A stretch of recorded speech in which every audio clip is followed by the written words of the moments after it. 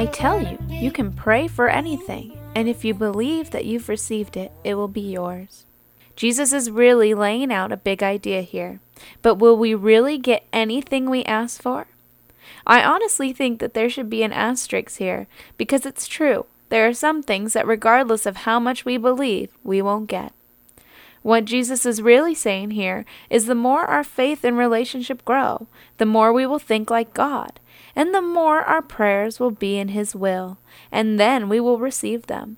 So keep growing, and yes, keep praying, and God will take care of the rest.